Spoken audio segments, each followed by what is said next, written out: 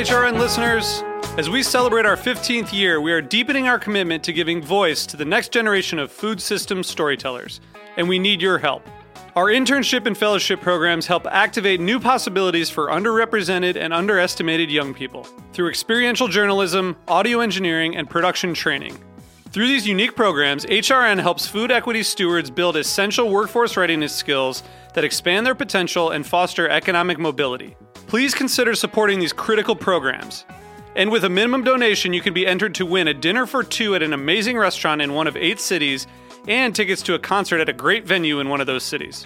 We have incredible partners across the country who have donated, as they also share our passion for helping to educate the next generation of food systems storytellers. Check out heritageradionetwork.org/15 to donate and enter to win today. That's heritageradionetwork.org/15 to donate and enter to win today. And make sure you donate before March 31st. Thank you.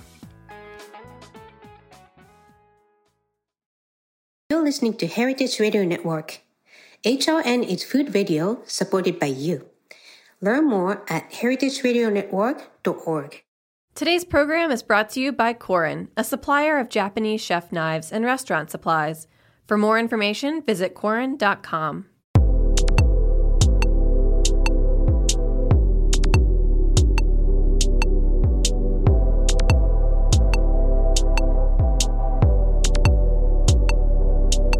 Hello, welcome to Japan Meets. I'm your host, Kiko Tema, a food writer and director of the New York Japanese Culinary Academy, which promotes a deep understanding of Japanese cuisine in America.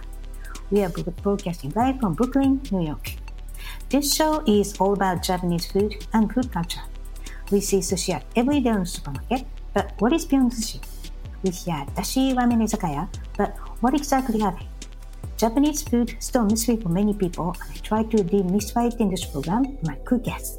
My guests today are Jeff Miller, chef owner of Rosella and Bar Miller in East Village, New York, and James Jumapit, executive chef at Bar Miller.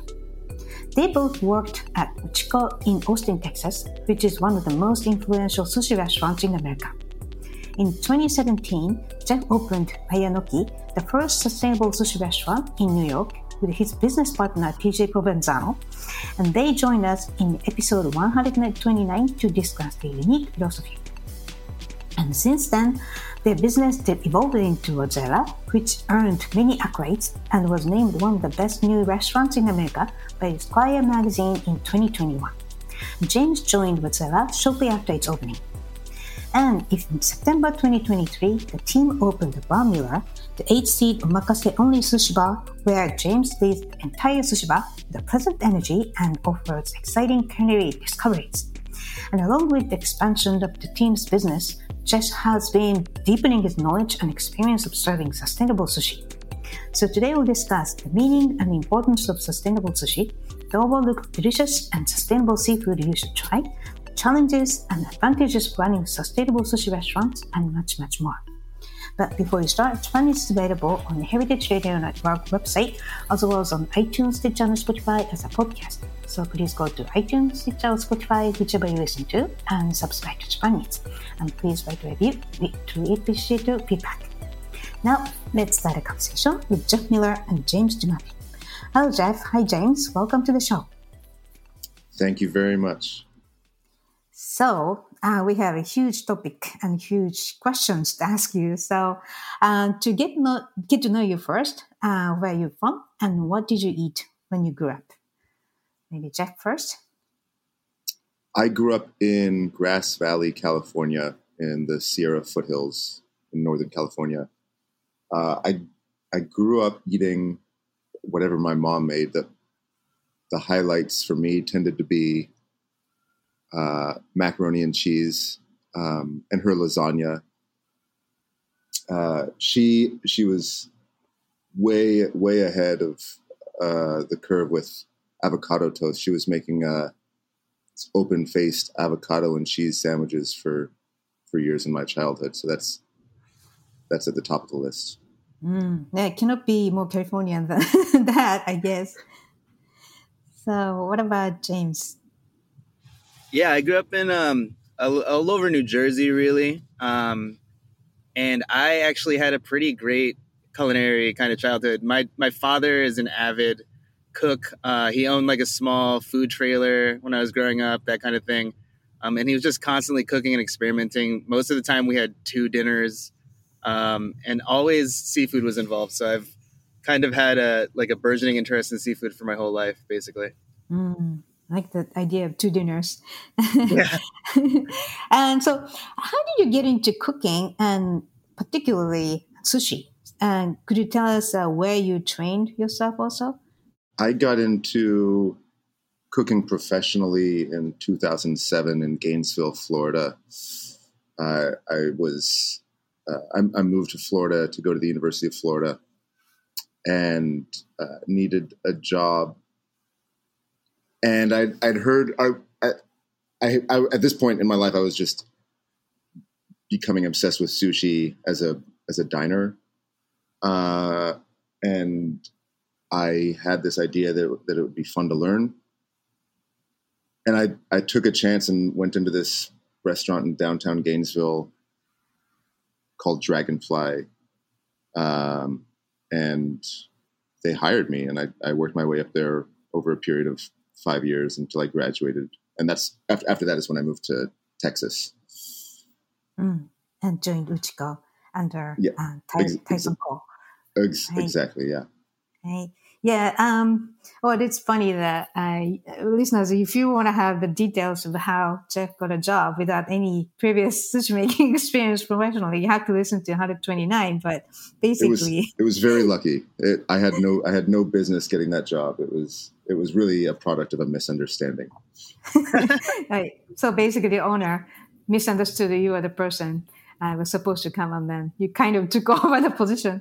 I don't know what happened to that guy. But right. So what about you, James? Yeah, so I too started. Well, I started in Texas at Uchi, out of culinary school, but I started in the hot kitchen first.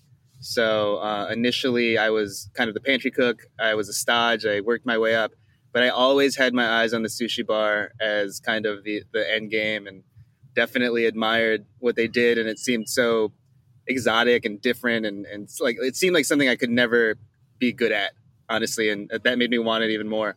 So within a year, I made my way up to kind of like the lowest station on the sushi bar, and by the 3rd year, I was pretty much running the sushi bar over there. And that's when Uchiko opened, and not too long after that, Jeff and I met, and obviously started our kind of a professional relationship and friendship. Right. Yeah. So, and I heard that you worked at the Asian Smokehouse, and you have a very huge experience, not just a Japanese sushi kitchen. So that makes it even more interesting. Looking at what you do at the Barmila too.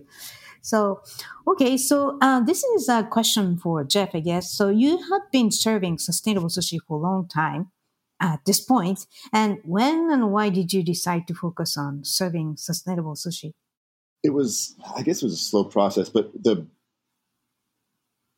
best way to summarize it, I think, is that it's more interesting, and it's not the sustainability of it that's more interesting.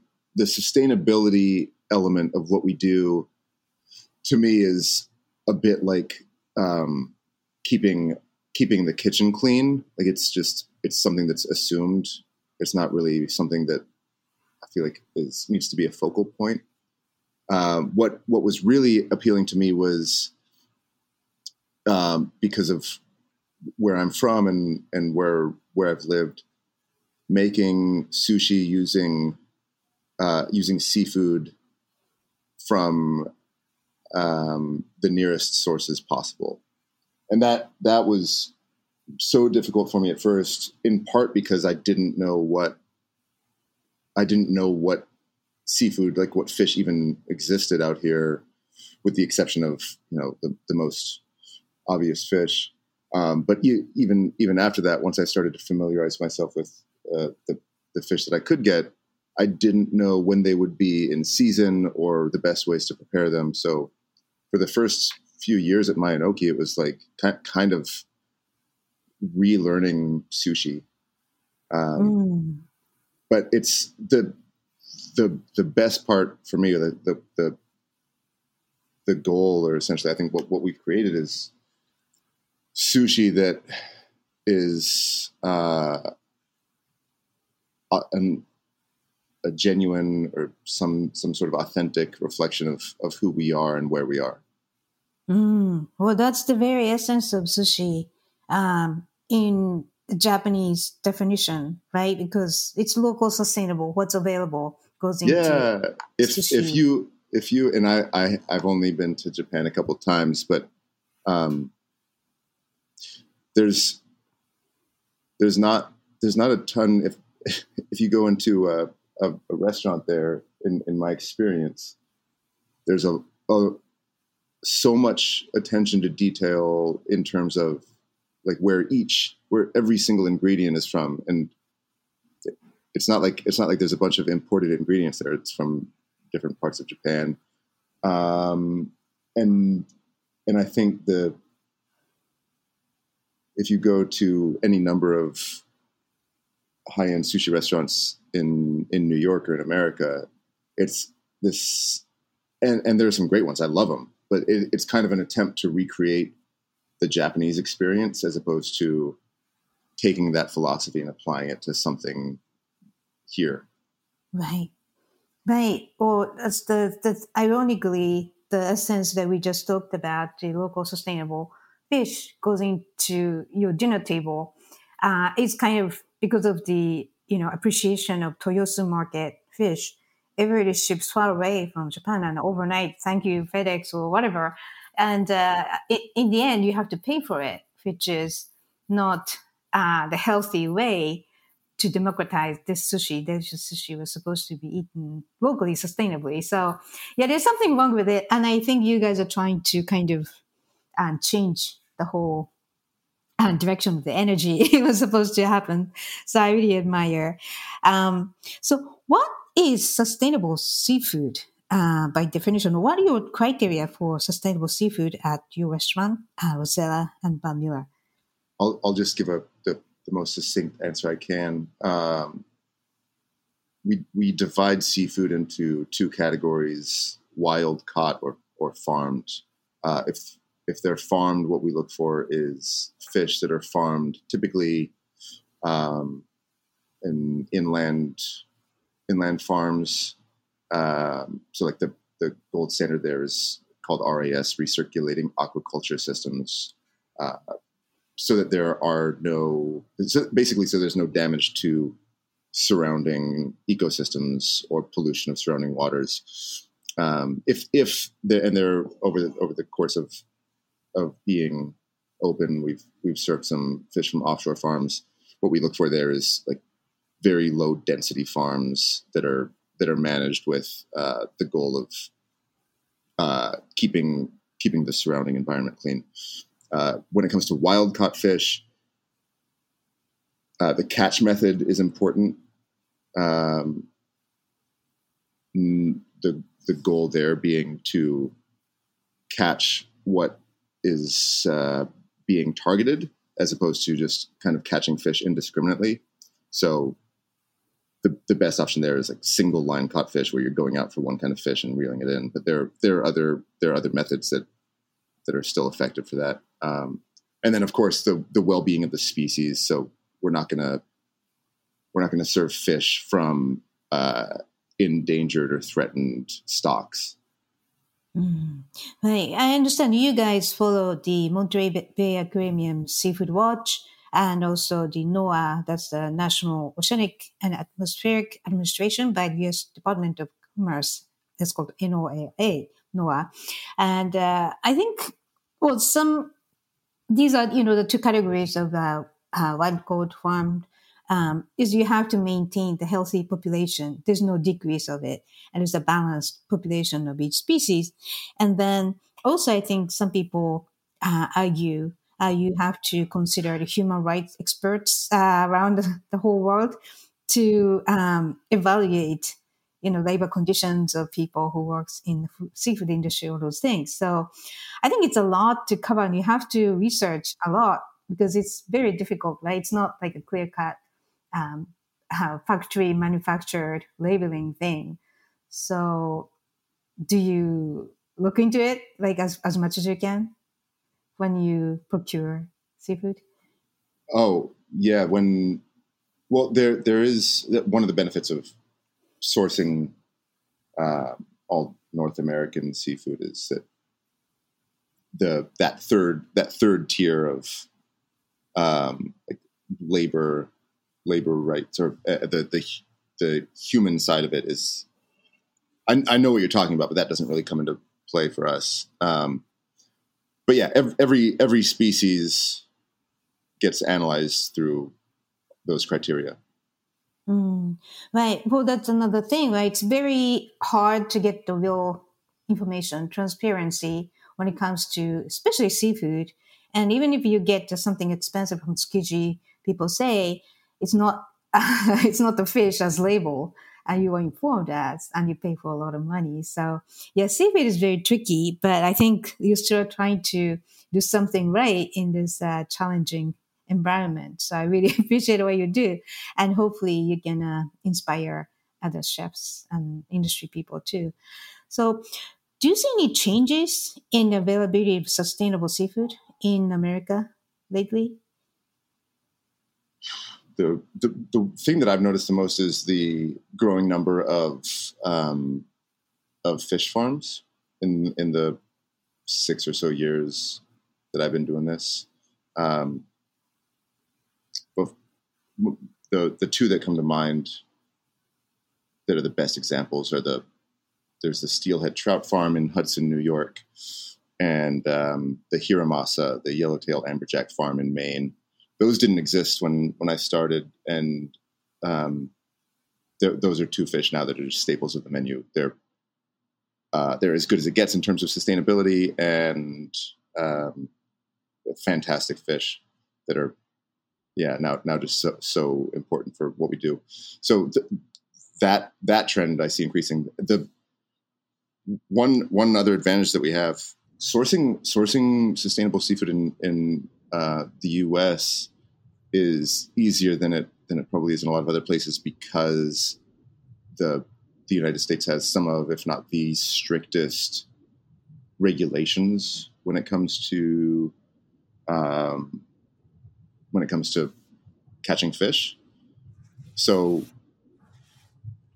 the availability of sustainable seafood, if you're getting fish from the U.S. or from North America in general, there's a ton of it out there. But I don't really go. I don't go grocery shopping, so I don't know what it looks like from that. Like, if you go to a grocery store, I don't know what that looks like. But I probably see things through kind of a skewed lens, because I exclusively look at North American seafood. So to me, it looks like almost everything is sustainable. But if you take a step back and look at fish on a more macro level, that's definitely not the case. I think it's going to take a long time. Like building a sustainable seafood farm, it will cost a lot of money and also takes time, and also has to be inspected, I guess, to be recognized as sustainable. So yeah, it's a slow process, but it's great, exciting to know that there are more sustainable fish farms in America. And so I think Jeff, you've been talking because you are one of the greatest experts in this field, and you manage 2 restaurants. And I think you really, I hope you can start lecturing around the world, or to inspire people. I'll sign up for that lecture. I would, Right? I would love to. Right. I definitely didn't like. I love sushi. Like, sushi is really what I love in restaurants. And like I didn't expect to be here in terms of. I didn't expect to be a sustainable sushi chef or anything like that. I consider myself a sushi chef, but this is just like the path that I found myself on. Mm-hmm. Well, you said earlier that you wanted to keep your sushi counter clean, means something you feel clean about ethically and also taste-wise. And Absolutely. you know the transparency, that's the cleanest of your sushi. and I know how it tastes like, so it's amazing. All right, so we'll take a quick break here, and then when I come back, we'll dive into how Jeff and James serve sustainable sushi to their guests. So please stay with us.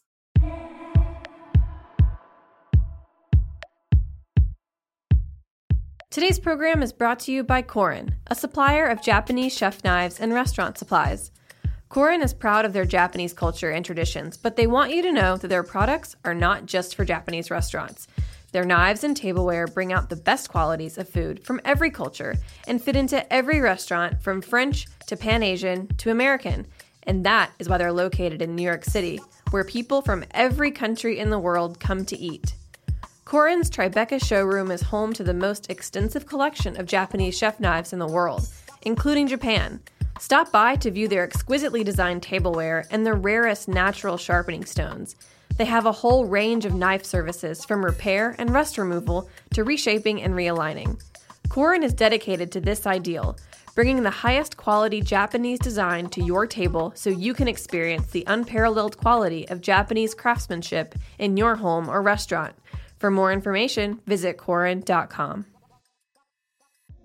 Welcome back. You're listening to Japan Eats on Heritage Radio Network, HRN. I'm your host, Akiko Katayama, and my guests today are Jeff Miller, the chef owner of Rosella and Bar Miller in East Village, New York, and James Dumapit, executive chef at Bar Miller. All right, so let's talk about your sustainable sushi restaurants. So let's see. So Rosella and Bar Miller, which you opened with your longtime partner and beverage director, TJ Provenzano, in 2021 and 2023, respectively, and both located in East Village in New York, kind of adjacent locations. So first of all, what is the concept of Rosella, and what kind of menu do you offer at Rosella? Rosella is a sushi restaurant kind of masquerading as a wine bar. It's meant to be, my vision for it before we had ever opened it was to be a very approachable, comfortable neighborhood sushi restaurant. Over the last 10 or 15 years or so, the proliferation of omakase sushi has been fantastic, but also I just kind of missed being able to go out and have a more affordable but high quality sushi meal. So that's what I intended Rosella to be, and I think that's what it is. There's a lot of sushi and a lot of non-sushi items on the menu, but I think that the non-sushi stuff is kind of sushi adjacent. Right. Okay. So kind of more casual, approachable place, but you serve sustainable sushi as well. Exactly. Right. Okay. So let's dig into your new restaurant, Bar Miller. So what is the concept of Bar Miller, and what kind of menu do you offer at Bar Miller? I think Bar Miller is an extension of Rosella. It very much comes from the same place spiritually and ideologically. But I think both Jeff and I wanted to see what that concept looked like in omakase form, because that's something that's near and dear to our hearts. At the same time, we wanted to be a little bit more experimental and offer maybe some selections that wouldn't be sustainable to offer to the kind of volume of guests we're doing at Rosella. And in that way, it's a fun opportunity to explore like lesser known cuts, lesser known techniques, maybe techniques that take a little bit more time to execute. And because of our lower guest count and more intimate dining room, we're able to explore that with relative ease. Right. So you said omakase. So how do you describe omakase versus Rosella's a la carte menu? So that's an interesting question, and it's one that continues to evolve. Jeff and I talk pretty much every morning and every night about menus and menu changes. And for me, it's not so much about a strict adherence to like a playbook or any one playbook, but kind of a respect to the purity of ingredient. When I think of omakase, there's certain dishes that stand out that we like to definitely put on our menus here. One thing would be like a chawanmushi is one of my favorites, and that's something that we have on right now. But in general, we don't try to limit ourselves or handcuff ourselves to any one definition. I think our most important, or I can't speak for Jeff, but my main goal all the time is to create an experience that highlights our fish in a way that doesn't obscure the flavor of the fish, but enhances it, but also showcases kind of our unique, like our love of just culinary techniques in general, and that doesn't even it's not limited to Japanese techniques. And I think it's a fun thing that we do things like at Rosella we have a fish sausage slider, which is basically a smash burger, and that's just not something that you experience all the time. And I think it's like a fun talking point for the guests, and I think it's also additionally a great way to use up our trim and to minimize waste. And I think that's something that kind of like creatively drives us, the ability to utilize sustainability and the creative boundaries that imposes on us to create kind of new and fun things that you might not have ever seen at a restaurant like this before. Right.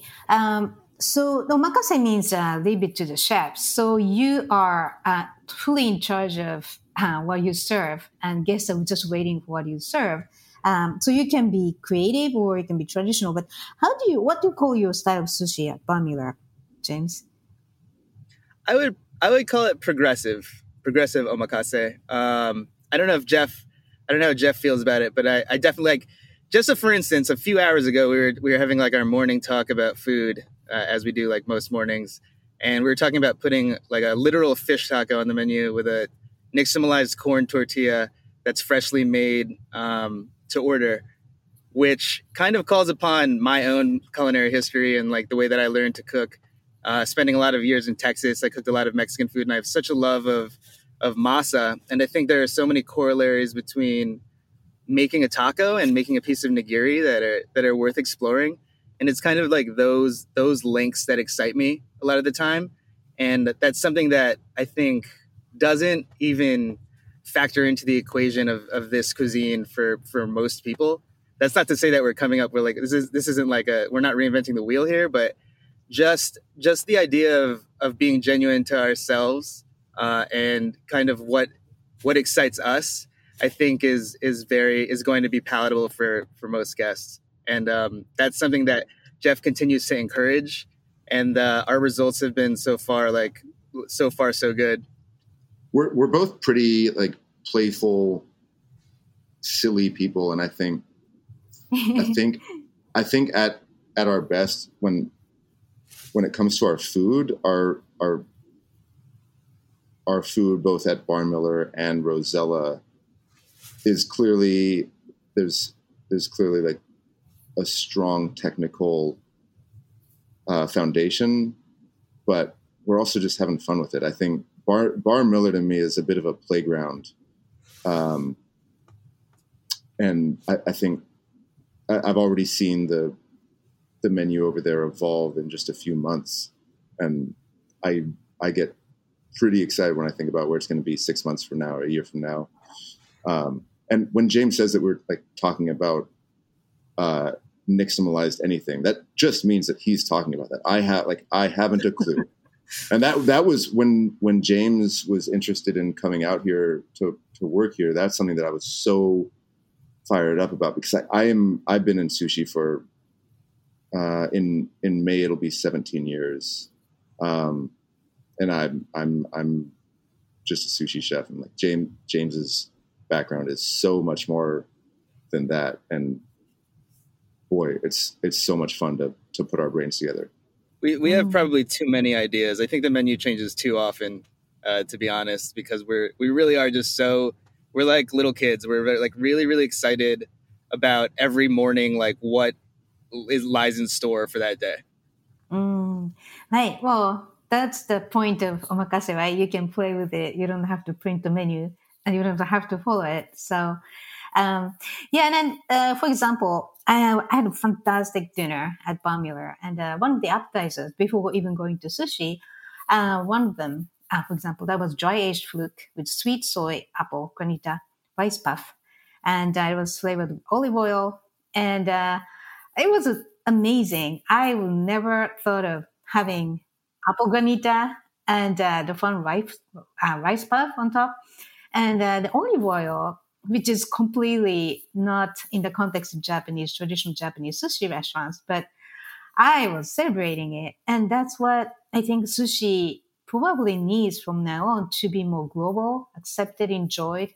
And why do you have to get stuck in a traditional style, right? So it was very traditional, definitely Japanese because of the sweet soy and other flavors. But um, I really thought that was a very exciting moment of sushi being abroad and making I wouldn't say progress, but expansion. And it's developing on its own something else outside of Japan. So, yeah, I really think that your excitement, your creativity every day is going to keep going and then inspire Japanese traditional sushi as well. It really means so much to hear you say that, and I thank you for that. Well, I think I was not the only one with the, other guests in the 8 seat counter. There was a celebration. It's a very fun energy. I think you personally also creates a lot of fun energy with the team members, and it's such a pleasant space. And funny, it was a former Mayunoki space, right? So it kind of returned to the original space and recreated something.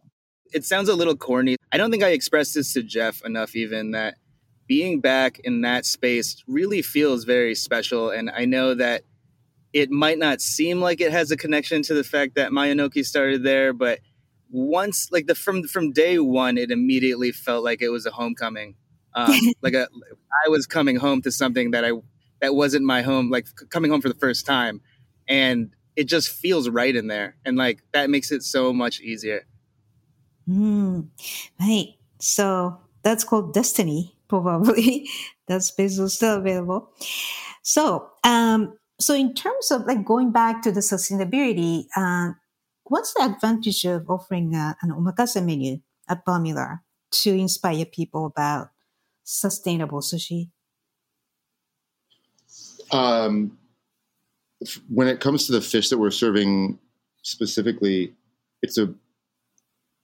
there's a lot of specific advantages, but I think overall it's such an easy way to stand out. And I hope that, like, right now it's an easy way to stand out because there aren't it's hard to find an omakase restaurant not serving anything other than primarily Japanese fish. I would love for that to evolve and be able to go to some other restaurants doing something similar where we can have some friendly competition and get some ideas and things like that. But yeah, for the time being, it's just that, like, both at Bar Miller and in Rosella, one guest after another. In New York, there's so many experienced diners, and we just have one guest after another saying something like, I've never had this as sushi, or I would have never thought of this, or what is this? What is this fish? So that to me is the biggest advantage. There's also, in a practical sense, getting fish from Long Island versus getting fish from, say, Tokyo. That it's a very short distance to travel, which means we can get some fish in just incredible shape. Right. And also that's the nature, again, local fish. That Edomae sushi means people created the sushi culture by cooking or making sushi from the fish by Tokyo, Edo Bay. So that's exactly what it's supposed to be. And I really discovered many items at the Bar Miller. Oh, wow, this is amazing. And why didn't we have it before? But it's a related question, though. So bluefin tuna is a symbolic fish that carries an image of unsustainable, but you serve bluefin tuna at Bar Miller sometimes. So why is that? So at Mayanoki, we never served bluefin tuna, even though by that time the stocks of Western Atlantic bluefin, which is all that we serve here. Those stocks were in good shape. The fishing restrictions over a period of decades had resulted in healthy stocks, which they are today. And it's because the symbolic nature of bluefin being the most notoriously overfished fish that we didn't do it. But the more I thought about it, obviously, like, bluefin tuna is an amazing fish, and it's a pleasure to serve it. But from an ethical place, or I don't know if that's even the right term, but if we're limiting ourselves to fish that are caught as locally as possible and from healthy stocks, why wouldn't we serve it? If it's just if it's just the idea of it, and if it's because a lot of people have incomplete understandings of what it is, like, that's not a good reason. And then I also thought, like, how would if I were to explain that decision to a bluefin tuna fisherman from Massachusetts, how could I make that make sense? These guys have had to follow the guidelines for years, for decades, and it's resulted in what those guidelines were put in place to achieve. So I actually felt like it would be.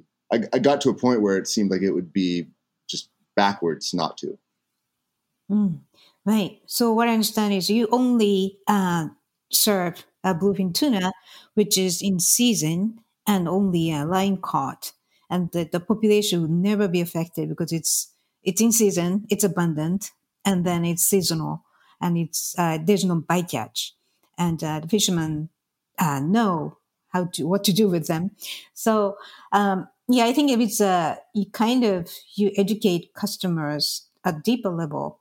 Just because bluefin sounds like it's a bad thing, it's you need a better knowledge, deeper knowledge of what's good, what's not. That's why I think the Monterey Bay Aquarium's seafood watch list constantly get updated. Like a Chilean sea bass, one's totally almost endangered. Sometimes goes up, and it's a moving target. And I think we all sushi eaters have to be more aware of what's actually endangered.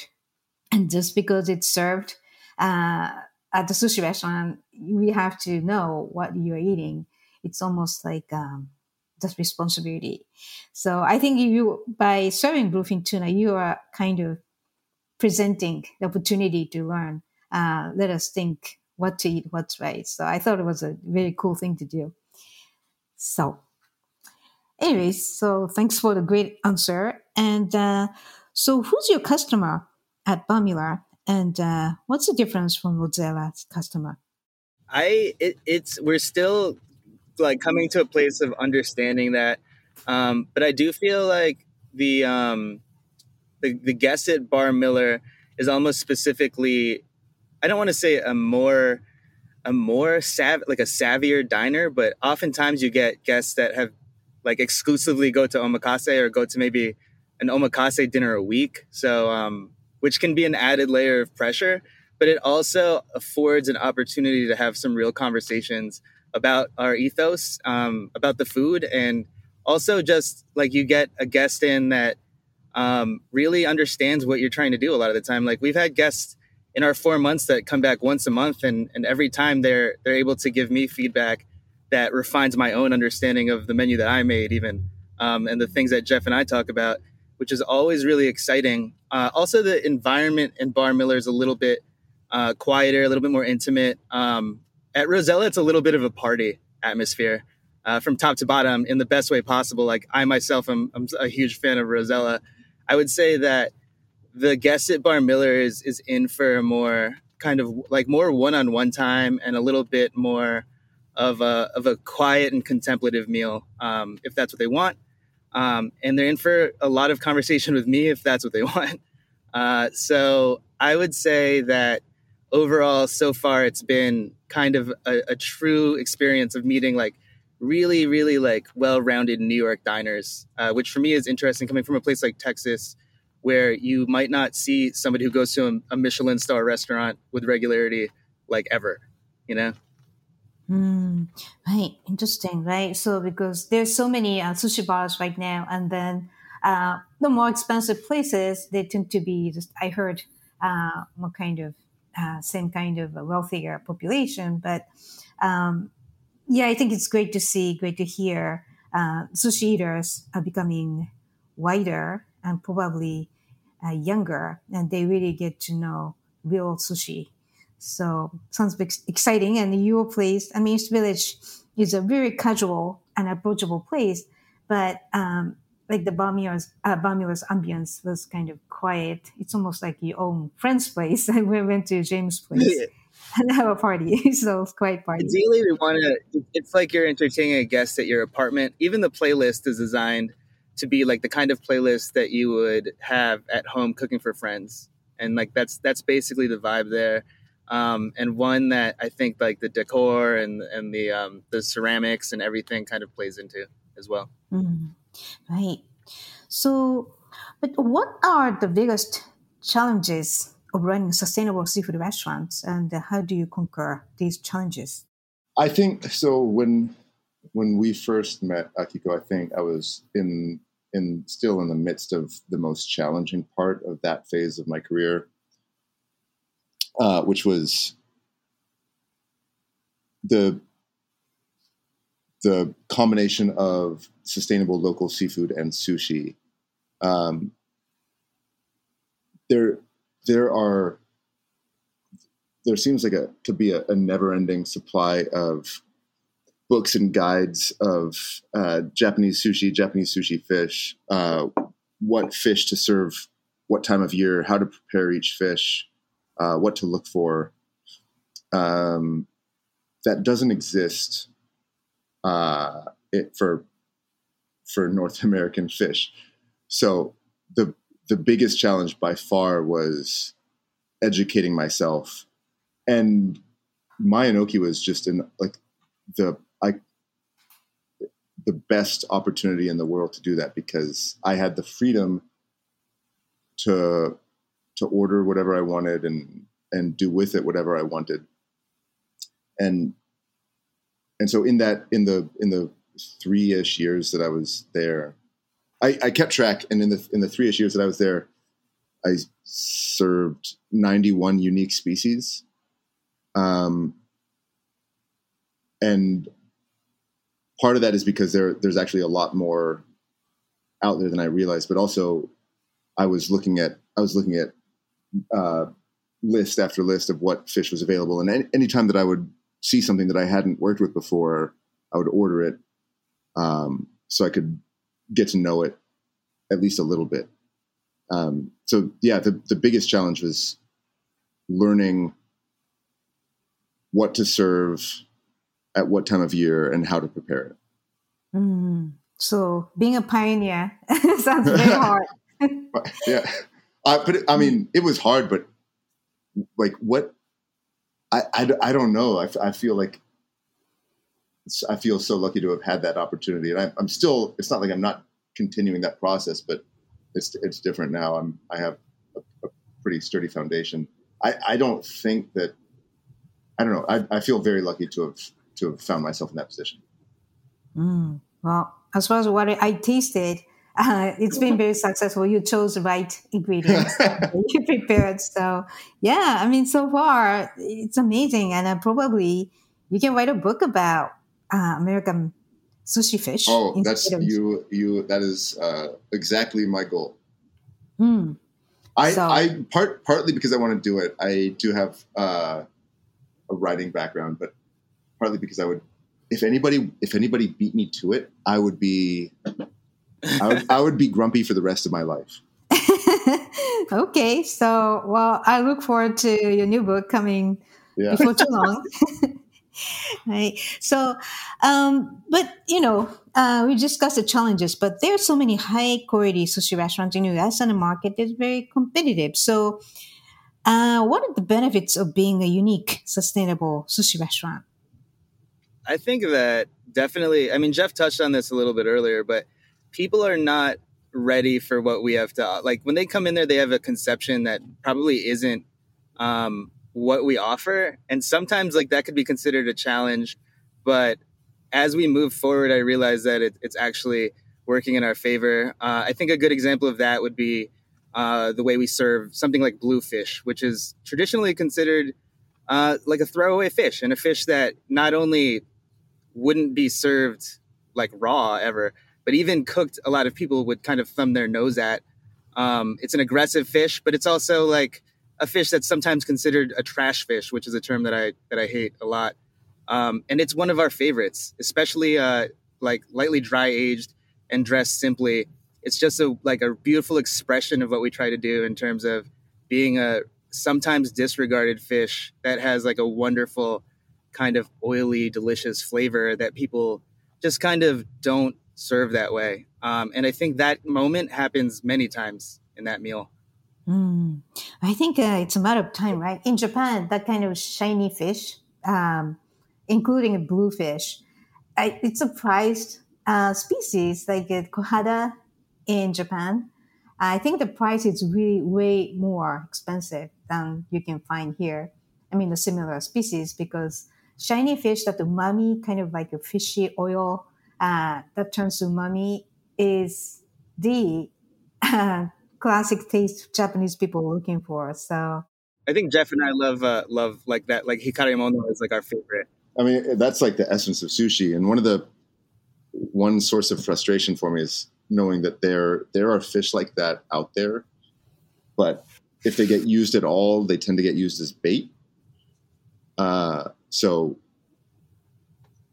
I have hopes and dreams that at some point we're going to develop or regain an appreciation for those fish, because they're the best example that I can think of is a fish called blue runner, which is abundant in the southeast of the U.S. It's like a perfect cross between an aji and shima aji, so just a little oily jack. And the handful of times that I've been able to get them, they're just like they are the best sushi fish in North America. But mostly they get used as bait for larger fish. I want to be the larger fish. Yeah. Yeah, it's funny. So there's in Ginza, there are many expensive sushi restaurants. So Ginza is the highest recognized sushi town in Japan, even. But there's one tiny place that only serves shiny fish because the price is competitive. It's under the train rail station, and to get the seat there, it's like I think it's 10 seats, something like that. You need reservation months in advance. So that's how people price the bluefish in Japan, the real sushi eaters. And yeah, I think it's a matter of time.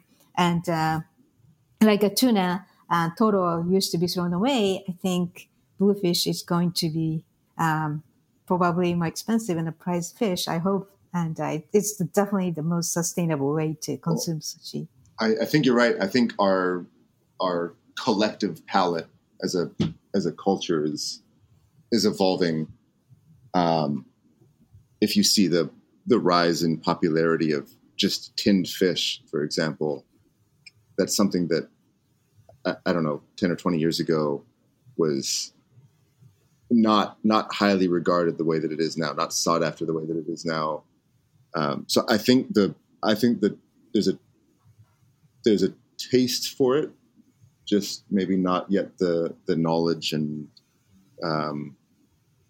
not the awareness of a demand for it that causes fishermen to catch and bring in those particular fish.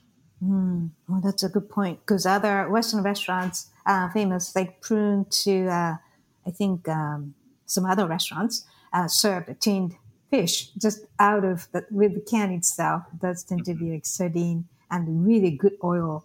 that itself is tasty. People started to realize it. So, okay. So in order for us, especially for the future generation, to keep enjoying fish, sushi fish, um, it's important to think about sustainable sushi. So, how do you think you can promote sustainable sushi in the U.S. and maybe the world? I think that like our main goal is to just make sure that our practices are on point and in keeping with like what our conscience, our moral conscience, our ethical goals, and goals as culinarians tells us. We don't try actively, and Jeff, I might be like speaking over here, but we don't actively try to kind of proselytize to people about sustainability. We definitely, if people have questions and want to be educated, that's something we engage in. But it's really more about incorporating it into your day to day life. And I think slowly over time, I've noticed our guests are doing that. A lot of people find us because we're an omakase restaurant, but equal amounts of people find us because of the core of our ethos is sustainability. And I don't know, Jeff, do you feel the same way? Yeah, I think the only thing I would add to that is, and this is something that is a more general statement and not just us, Bar Miller and Rosella. If the focus is on sustainability first, or rather if that's what you're advertising your product as, I think that it turns as many, if not more, people off as it does attracts. I think the sustainability element can be built in, but the quality, you have to be serving something that makes people want it. And I, in some ways, I think it's just a matter of time, because what we're doing here, making the most of what's local and abundant, is not, it stands out in sushi, but it doesn't stand out in other cuisines. And I think we are in this country, in the West, still relatively early in our growth, in our understanding of what sushi is. I think a lot of other cuisines are a lot more developed. There's been established traditions in America, in the West, for longer, and so those where we are today in French or Italian or whatever else, there are so many versions of it, so many chefs who worked for the greats and then had people work for them, and so on. So I think in a number of years, the idea of sushi as this thing that is very, very, very, and should be very Japanese, I think that's going to evolve and kind of fade away. Not to say that there won't. This is really like looking into the future. I don't doubt that there will still be so many traditional Japanese sushi restaurants, but I also think there are going to be many other versions. Right. So that's interesting, right? Because if you try to be sustainable and I try to eat sustainably, it's almost like, let's eat healthy, and nobody wants to do it. Right. And but I really want to stress that Japanese people traditionally has never been depleted any species, because it's local and seasonal. And if it's something very special, you have to pay for it. And it's not the sushi culture. You just call in, there's a sushi delivery, and it's seasonal. It's a local sushi restaurant. It's reasonable. That's how sustainably we've been eating in Japan. And expensive sushi restaurants, like let's just get this blue thing from Oma or whatever. That's the thing that becomes very unsustainable. That's the misconception, and I think we have to correct it here. So I think the easiest way to fix that for me personally, it was a mental switch. But there is no one ingredient in the restaurant that has to be on the menu. Like if we learn if we learn tomorrow that any number of fish are no longer available, no longer meet our criteria, we'll switch to something else.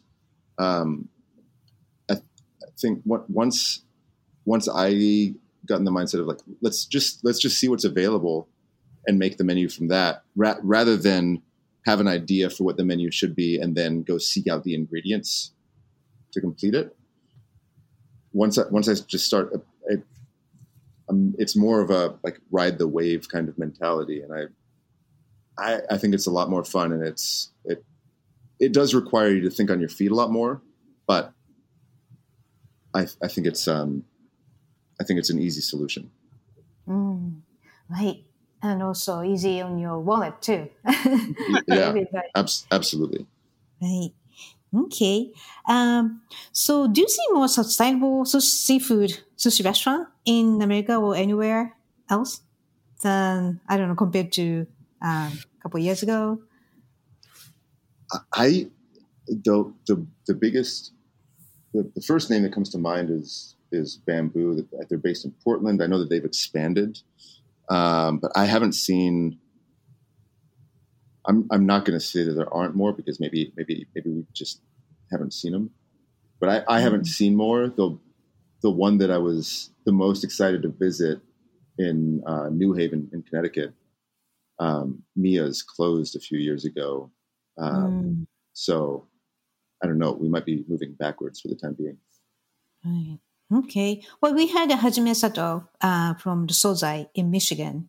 And he said, if you can get just sustainable seafood in Michigan, you can do it anywhere. So he's really one of the very few people I knew other than you guys. So yeah, hopefully we can see more sushi. Great. I do know at some points, I think it's supposed to be this year, Keiji Nakazawa is opening his restaurant in New York, in Midtown, but I highly doubt that sustainability is going to be a factor there at all. But I do think that based on like what his restaurants have looked like in the past, he'll be making the most of local seafood, and I think that has a chance to really be a game changer, because he's on the Mount Rushmore of sushi chefs. So yeah, that's exciting. Sounds like there's a movement, and very healthy movement, of eat local, sustainable, and delicious sushi. And you guys are having such a big fun at Baumiller, and I really, really enjoyed every single dish. I could just really describe what I liked, but the timing is running out, so I will save it for maybe the future episode. But so, what are your plans and dreams? Well, so for me, I feel like it would be great, speaking on the topic of sustainable sushi, to grow. And this is me, like Jeff and I have never talked about this, but it would be great to grow Rosella and this group into something that could be all over America, and find a way to kind of grow this in a way where sustainable sushi can be a thing on both coasts. And if we were at the forefront of that, that would be wonderful. But I mean, just knowing that kind of energy would be spreading would be something meaningful for me, and not just in terms of the food, but the quality of life for the staff. And I think that's something that's incredibly important for myself and for Jeff. Making sure that people are learning. We have a lot of young cooks coming up with us that I think are experiencing things that I didn't get to, and maybe Jeff didn't get to as young cooks, because there was a culture of kind of you have to earn the right to touch the fish, and that might take years. And I have no bitterness about that, and I think that it was a character building for me. But I also think that it's a meaningful experience to teach somebody who might have only been cooking for 2 years how to butcher a fish and cut fish, because that's just another way where we are kind of spreading the gospel. Sounds like a little bit of a self-serious term, but of what we do, of sustainable fish, of the sushi that we're trying to promote. And we try not to gatekeep any of that information. So we have a lot of young cooks that are learning things and getting their hands on ingredients and procedures that we probably didn't get to learn for the first 2 or 3 years of cooking ourselves. And to keep promoting that would mean a lot to me. Well, actually, though, if you guys have bigger, kind of business purchasing power, I think fishermen might change their mindset.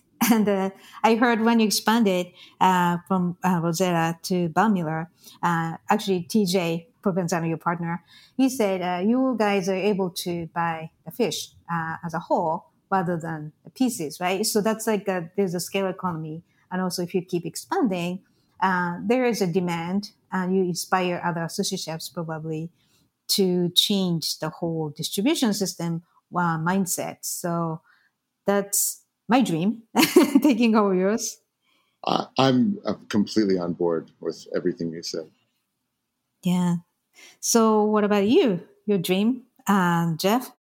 Definitely the book, which is, it is, there's a version of it that's already in existence. So it's not like, that's not just a dream, but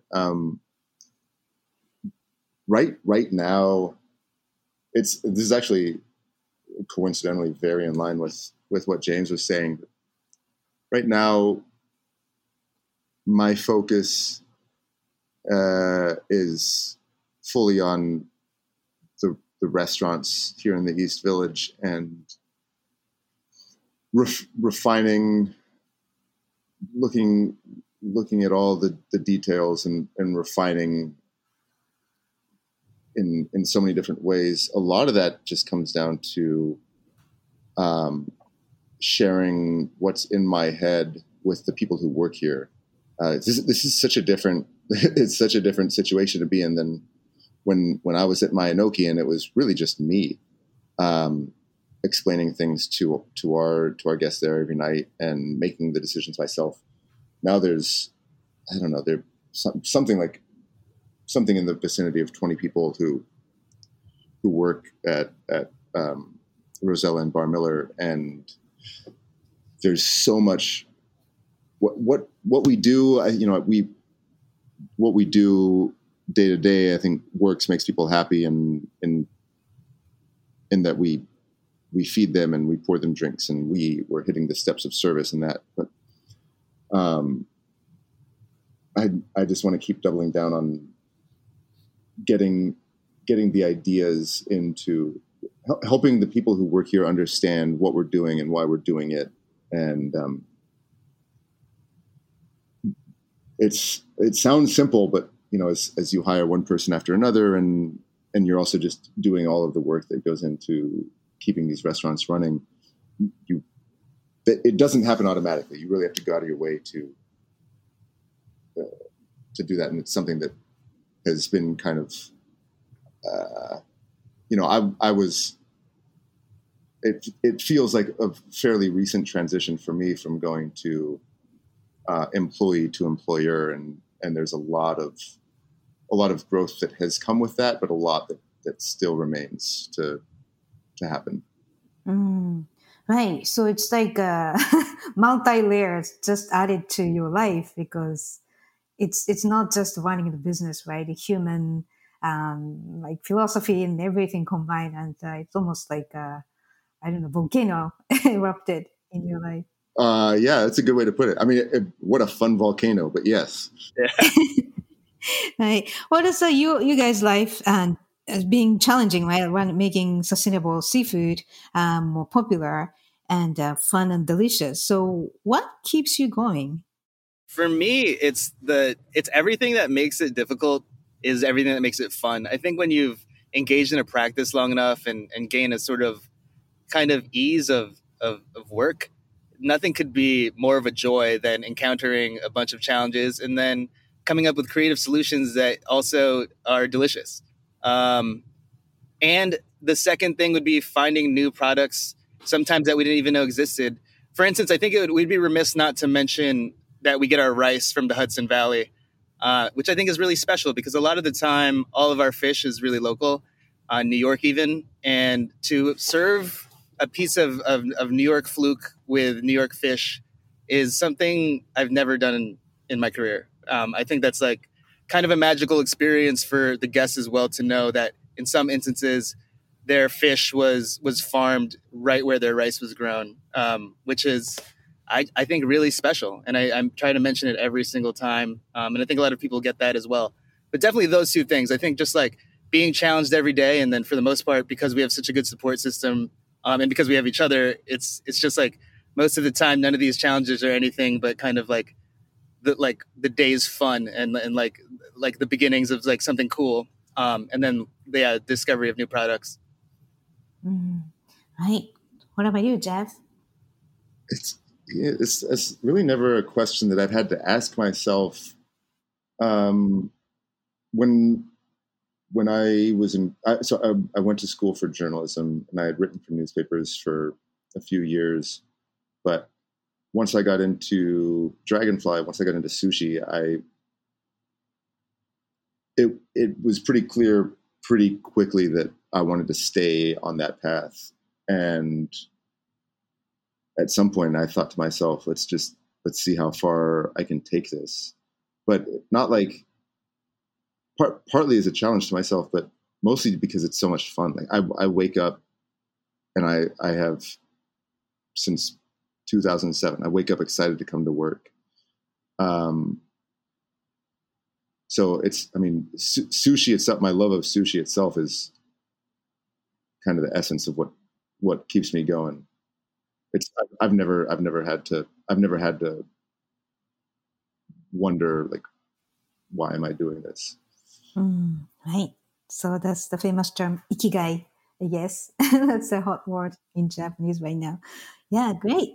All right. So, do keep me posted, and I hope you can come back and, discuss your dreams, how it's progressing.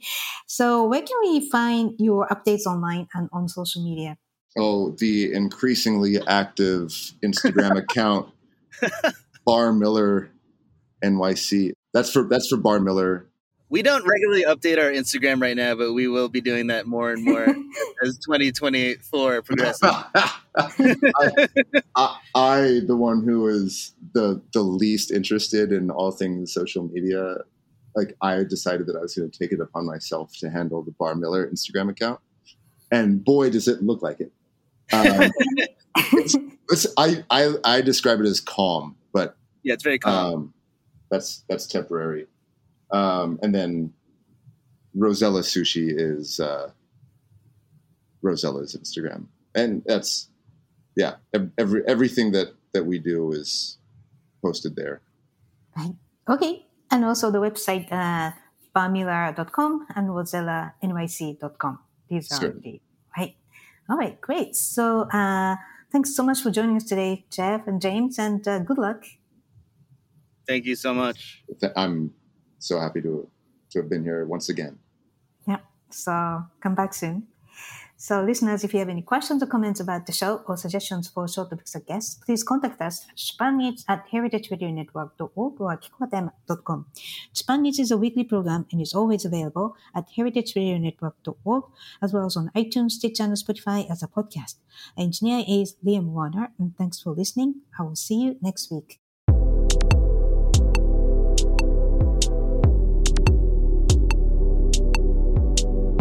Japan Eats is powered by Simplecast. Thanks for listening to Heritage Radio Network, food radio supported by you. Keep in touch at heritageradionetwork.org/subscribe.